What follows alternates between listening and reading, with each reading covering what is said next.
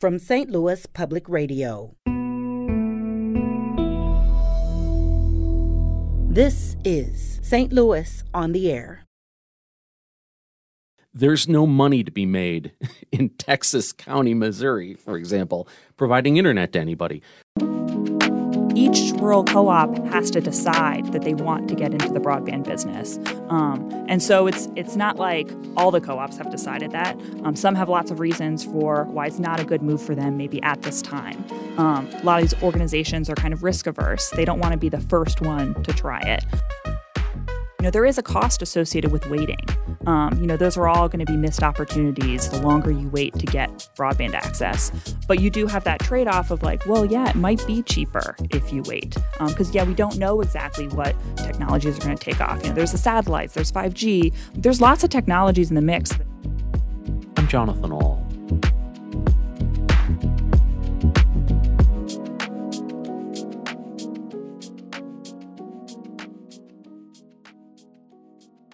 If the pandemic taught us anything, it's that a lot of our lives can be done online and remotely. But for people trying to work or learn from home in rural areas, the lack of access to high-speed internet made that somewhere between difficult and impossible. Rural broadband access has been an issue for years and is attracting more and more research. In fact, the first PhD granted by Missouri University of Science and Technology's Newcomer College for Innovation, Entrepreneurship and Economic Development was to a degree candidate studying rural broadband.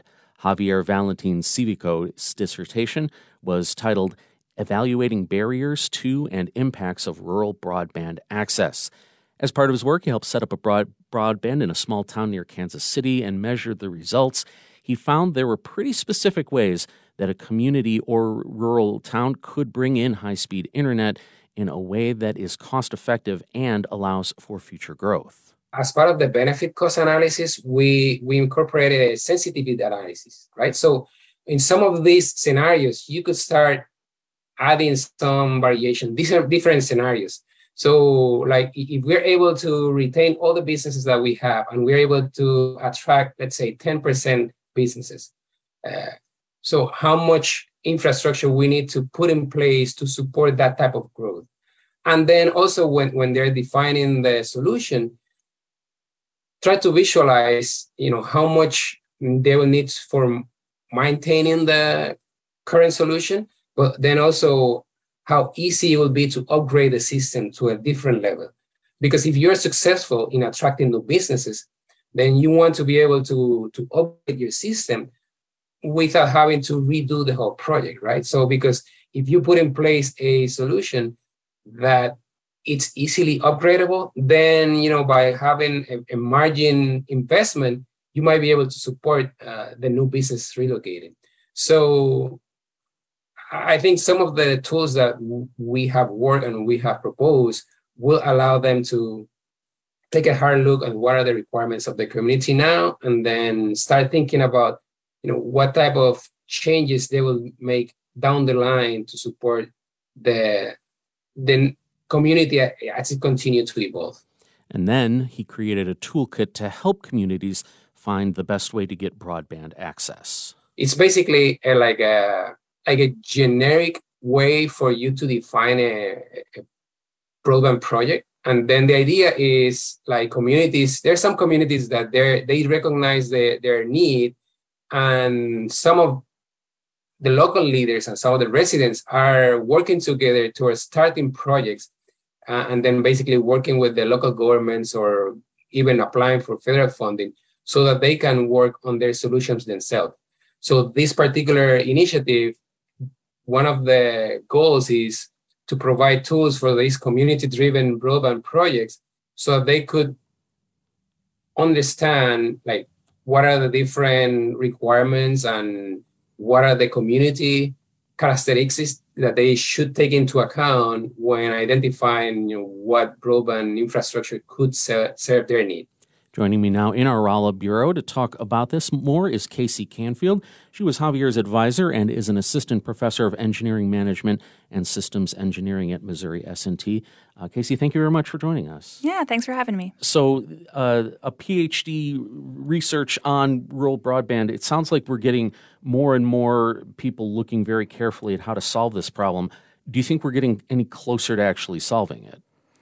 Well, it's a complex problem. The piece that Javier and I are really focused on is kind of the decision-making about the transition and trying to figure out what are some ways that we can think about prioritizing technology options? How can we think about how to frame a benefit-cost analysis? How can we estimate what the benefits are going to be? So we're really focused on that one little piece of it, which is just one part of a much larger problem. Well, it sounded like in Javier's dissertation that one of the issues also is still making the case to counties or regional planning commissions or economic development that broadband is as necessary as a new road, a new wastewater treatment plant. Not that those things aren't very important, but do you think that there's still the sell job to get people in rural areas to really embrace the idea that high-speed internet is that critical? Well, I think it's mostly a prioritization problem, right? Because you have all of those problems that all need to be solved. And there's different people whose job it is to solve those different problems. And so part of it is a question of, for example, like we talked to the regional planning organizations, and they've been really focused historically on water, transportation, wastewater. And so broadband is kind of a newer thing. And there's definitely questions about, like, is that something that the regional planning commissions should be focused on? Is that someone else's job? Is it a public sector problem? Is it a private sector problem? So that's part of what makes this such a complex issue, is that, part of it is unclear, is like whose job it is to solve this. Sometimes those actors aren't always in place. But also just that prioritization piece of, it is a really hard decision to decide, okay, we're going to put in broadband instead of fixing water pipes. Mm-hmm. Or lead pipes, as we heard earlier in the show. So whose job is it is obviously one of the big issues, because for most urban areas, there are for-profit companies that can make a lot of money providing internet to people. There's no money to be made in Texas County, Missouri, for example, providing internet to anybody. So, you mentioned governments, but I'm wondering, like electric co-ops, some of them see this as their job. They liken it to the electrification in the 1930s, to rural electrification. I mean, is it going to be a patchwork solution? Yeah, I definitely think it will be more of a patchwork approach because it's each rural co-op has to decide that they want to get into the broadband business. And so it's not like all the co-ops have decided that. Some have lots of reasons for why it's not a good move for them maybe at this time. A lot of these organizations are kind of risk averse. They don't want to be the first one to try it. There's also, labor constraints. So, if you're in a rural area trying to hire the people who have the expertise to start a broadband business. And so, there's certainly a lot of barriers. And so trying to think creatively about how can we pool resources between co-ops? How can we think about different midterm solutions? Like maybe wireless networks can be installed faster, so we can put those in place until eventually we can put fiber in different areas. And so that's part of what Javier and I are trying to think through, whereas, are there ways that we can kind of open up the solution space and find more potential pathways to go down? Well, and does it add to the problem that people still believe there will be a technological solution that hasn't been arrived at yet that will make this cheaper, and if we just wait? I mean, Elon Musk's satellites are one that I've heard from rural people, like, well, we'll just wait for Elon Musk's satellites to, blanket the entire world with Wi-Fi, and then this won't be a problem. But, I mean, do people believe that and think that's a realistic solution? Yeah, and that's why I think it's kind of useful to think about this from a benefit cost risk perspective, because there is a cost associated with waiting. Those are all going to be missed opportunities the longer you wait to get broadband access. But you do have that trade-off of it might be cheaper if you wait. Because, we don't know exactly what technologies are going to take off. There's the satellites, there's 5G. There's lots of technologies in the mix that could potentially make a big difference. But there's a huge amount of uncertainty about when that's going to happen and how long it's going to take to reach all of these rural areas. In my reporting on in rural broadband access, a couple of things that I found was you have a real problem with definitions. Like, how do you define rural? That some people think Rolla, Missouri is rural, but, we have a for-profit company that provides pretty good internet in the city boundaries. And then some people think that, rural only means unincorporated areas where there's like 2 houses every few square miles. Then there's the issue of definition of what does broadband mean? How fast? How many gigs? How many megabytes? So when you're researching the problem, how do you look at definitions and how do you look at how that fits into what the possible solutions might be? So we, haven't gotten super hung up on specific definitions. For example, when we think about rural broadband, basically any place that's struggling with broadband access because of population density, probably we're going to lump that all in the same bucket for our purposes. Mm-hmm. There are certainly urban areas that have broadband access issues, but it tends to be more affordability than population density. And then, of course, affordability also can come up in the rural side. Yeah. And then in terms of the technologies, so there's definitely transitions going on right now in terms of what are we counting as high-speed access. And part of that is that the things that we use the internet for have been changing over time. And people have certainly seen this with the pandemic, needing to do video conferencing, things like that, increased bandwidth needs. And so right now, the definition is 25 megabits per second download, 3 megabytes per second upload. But there's a lot of people out there campaigning that it needs to be higher. It needs to be 100 symmetric. It needs to be gigabyte symmetric. And part of that is, there are differences between what residents need in terms of access and what a business or like a manufacturing plant is going to need. And so that's part of the challenge is trying to figure out, how to right size the solution. But keeping in mind what Javier was talking about, that, we're anticipating growth. We're not even just in terms of like, oh, what if a manufacturing plant comes in, but growth just in terms of, if everyone's refrigerator is connected to the internet, all of that's going to add up. I'm also wondering, though, because I've heard some rural broadband initiatives, what they end up doing is getting much better internet to a group of people, maybe 500 households or businesses that have poor quality. Meanwhile, 10 miles down the road, there's 100 homes and businesses that have no access, but they call it a win for improving rural broadband. And so how do you balance the getting something to everybody and getting acceptable levels to people who have substandard levels?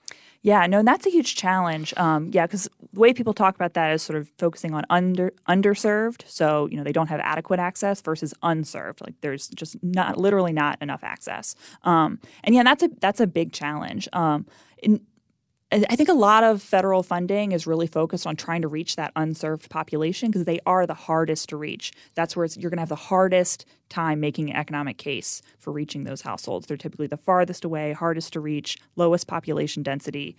And so a lot of times in networks, what can be kind of useful is to try to balance the costs out across a large number of people. And so if you can serve that underserved population where that can kind of get the ball rolling, that could potentially make it easier to reach that unserved population later. So it's also this timing issue of trying to figure out who to do what when, sometimes it might make more sense to wait for the unserved because you'll be able to have the network be built out. It'll be closer to them. It won't cost quite as much per household if you wait a little longer. You mentioned federal programs. There are state programs, and we've also talked about cost-benefit analysis. Ultimately, though, a lot of that, what we're talking about is, are we using tax dollars well to help get broadband access to people in rural areas? What is the argument to people who live in urban areas that may be choosing between 3 different providers, and they may think, why should any of my tax dollars go to people who've chosen to live in a rural area? I don't agree with this. I'm just posing it as a question. But it was the same thing that happened in electrification in the 1930s. There were a lot of people in cities that said, well, if people in rural areas want electricity, tell them to move to the city. So what's the argument that our tax dollars need to be spent on this? Yeah, I mean, I think it really gets to the idea that, a rising tide helps everyone, helps all boats, or I forget the exact phrase. But yeah, I mean, there's a lot of economic development potential in rural areas that could increase the state's GDP. So I think the best way to frame it is that urban areas could see benefits from rural broadband getting expanded. So it's not going to be immediate, it's not going to be short term, but in the long term, everyone's going to be better off if we have better broadband access. And there might be an argument also that as housing prices we've seen gone up, if you really could work from anywhere, it's a heck of a lot cheaper to live in a rural area than it is in a metro area, and especially as younger people aren't able to get into the housing market, it'd be a lot easier if some of them would come out to rural areas because we got places for sale out here and they're a lot cheaper. Does that get into the economic development thing also that I mean, I hope it's not too much of a stretch to say rural America's been in trouble for decades. Might broadband internet and being able to work from anywhere be the thing that gets people to move here? Yeah, that's one of the project that we've got in Turney, Missouri. That's one of the challenges that they have. They're in Clinton County, is that they're within commuting distance of Kansas City, and so they see a lot of people leave the county for work and then come back home, and so that's a lot of tax revenue that the county's losing because people aren't working there. So that's a huge challenge. Casey Canfield, Professor of Engineering Management and Systems Engineering at Missouri S&T. Thank you so much for joining us. Thank you.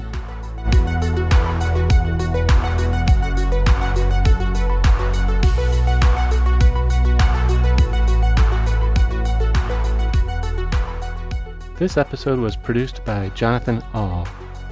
Our audio engineer is Aaron Dorr, and our production intern is Avery Rogers. This episode was mixed and edited by Aaron. Alex Hoyer is our executive producer. St. Louis on the Air is a production of St. Louis Public Radio. Understanding starts here. Our podcast proudly supports St. Louis artists by using music from Life Creative Group.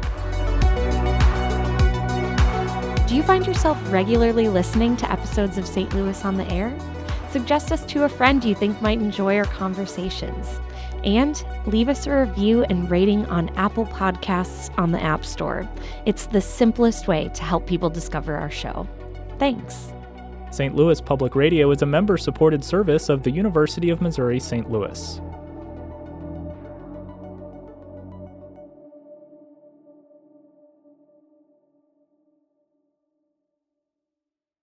Support comes from Missouri Forest Products Association, committed to sustainable and sound conservation of the state's forests, which support more than 41,000 Missouri jobs, resulting in a $10 billion industry.